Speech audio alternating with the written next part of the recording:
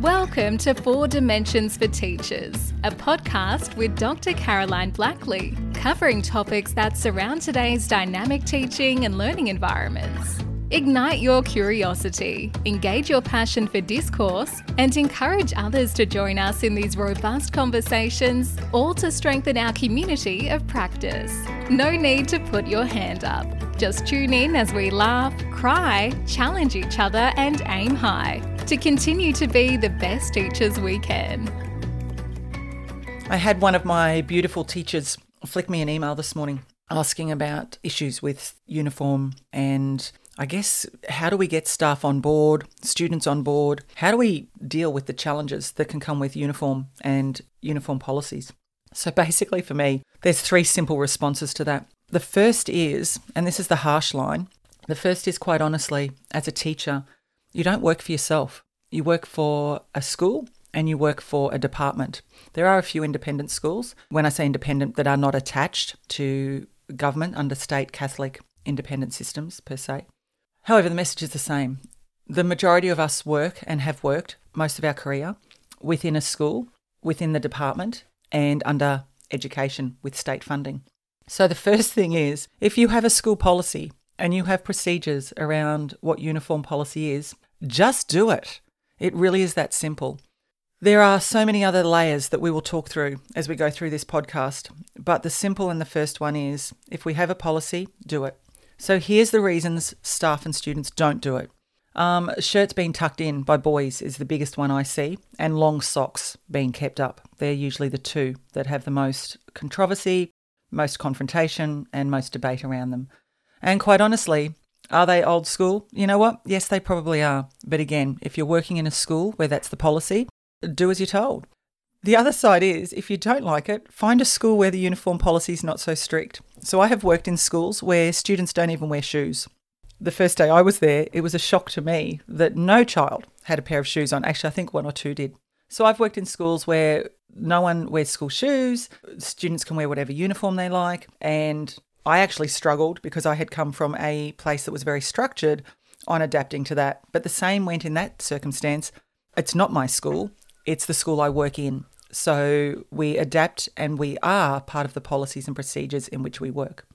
I've worked in schools where I have had to almost completely dictate, to enforce. And I use those words because quite honestly for me, that's how it felt. So if you're a teacher that is struggling with the policy your school has, can I tell you, I get it. I completely understand it. I sat as a deputy principal that had to enforce those policies. And it truly feels like that when you have pushback from staff, from parents, from students. You know, the list is long. And the reasons can be valid. You know, we've been away on a trip. My son put his jersey in someone else's bag. We had rain last night. We don't have a dryer. My goodness, there are so many reasons that are valid for why students don't come to school in school uniform. That's not the question I'm responding to today, though. So the first thing is, if you have policies and procedures, quite honestly, follow them. And again, I just started to touch on the reasons that are the most frustrating for teachers. Things like boys having shirts out when they're meant to be tucked in, socks down when they're meant to be pulled up. You know what? As humans, it's not just students and uniform policy. As humans, we don't follow the rules. I got a speeding ticket at the start of this year because guess what? I know what the speed limit is, and I still chose, as an adult, not a child or a student, but as an adult, I still chose as a human to not follow the rules that were expected. So guess what? Got a warning. Loved the copper because instead of slapping me with what I could have done, which seriously is almost lose my license, they understood the circumstances, they gave me the warning, and believe me, I am now that person you sit behind who's doing 5 kilometres under the speed limit everywhere I go. So we want to change behaviours. So if you've got your school policies in place, the first thing is make sure you state them with high expectations and refer back to them and interact with students when they are meeting those expectations. I've got a great video that I use in training of Jason Coles, music teacher, and at that stage he was at Lowood State High School. And if you're listening, you actually hear him interact with one of the students and specifically talk about them being and meeting the expectations around uniform policy that day. I'm assuming that student often didn't. What a great opportunity that Jason took in that moment. So the first one, follow policies and procedures. The second one that is linked to that, if you are the teacher that on the sly or on the side, You let the kids slide in that have the nose rings in when they're not meant to. They have their socks down and you don't address it. And I've had many teachers who genuinely say, Carolyn, I was so busy getting kids in. I was so busy getting ready for the curriculum. I honestly didn't notice. Well, you know what? That's not your choice to not notice. So if you are the teacher that lets the team down, if you are the teacher that doesn't give detentions if that's the expectation of the school, if you are the teacher that does not follow up in asking and stating what we are meant to do around uniform policy, you are actually creating a harder environment for those students than if you had have followed the policy to start with. And here's why. One, students then feel that they can argue or have discourse with other teachers around why you're so picky when Mrs. or Mr. such and such doesn't make me do this. So you actually set up a tone for the school. This is the culture in which you are representing. You set up a tone that you don't agree with the school policies. The second is, if detentions are the way that other teachers respond, you're now setting students up to not only engage in disruptive, non-compliant behaviour, but also to possibly get consequences that while you may not have handed them out, other teachers will. So for goodness sake, don't put students in the position of thinking that you're the cool teacher or you're the teacher that didn't think to follow that through, because it actually sets them up for failure, confrontation, or unpleasant interactions with other teachers. I'm not worried about whether other teachers can get them to do it or not, because quite honestly, if I've got 3 teachers before me that don't follow the expectations and set up uniform policy, when kids come into my room, they damn well will follow the policy because I will show them how and what I expect. Here's the thing though, I am the teacher that will follow through and a student doesn't think it's fair because other teachers didn't give them the same consequence. So know what your policies and procedures are. Step in with a green footprint, high expectations, high frequency of interacting with them when they're meeting it. You don't need a reward system to support students to be wearing their uniform. You need to let them know this is our pride of uniform, our pride of school, and that we all have a standard of dress. That also can mean check out what you're wearing to school sometimes too.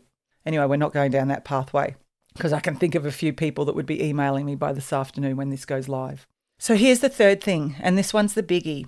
If time taken by teachers to address infringements around uniform is truly taking up a lot of time, is detracting from the teaching and learning, and it really is a reflection on, is our uniform appropriate for today, for our students, for our community, then you know what? Have professional conversations with leadership. If leadership approve it, then you have it with P&C, then you have it with community and other stakeholders. I went through a process where we changed the uniform because we were sick and tired as a whole staff of asking boys to pull up their socks, of asking boys particularly to tuck in their shirts. And our uniform at that stage was a horrendous, ugly grey. It is now, and I don't work at that school anymore, it is a beautiful blue.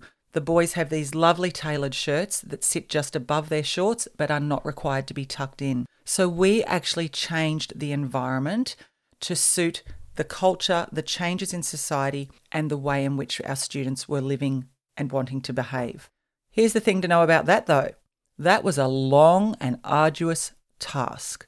So with the principal at the time, myself, and our whole team, we had challenges, we had stakeholders come out of the woodwork we never thought would challenge a uniform change. Truly, it was like trying to change the Australian flag, and I am not joking you.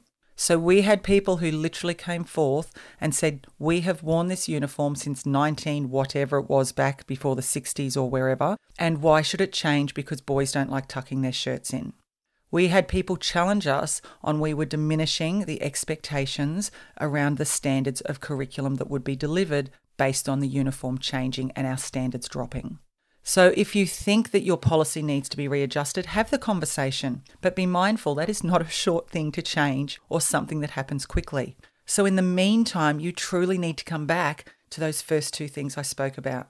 Set your students up for success in every classroom. Show them that we are one, we are a school, and we represent our school by wearing our uniform with pride.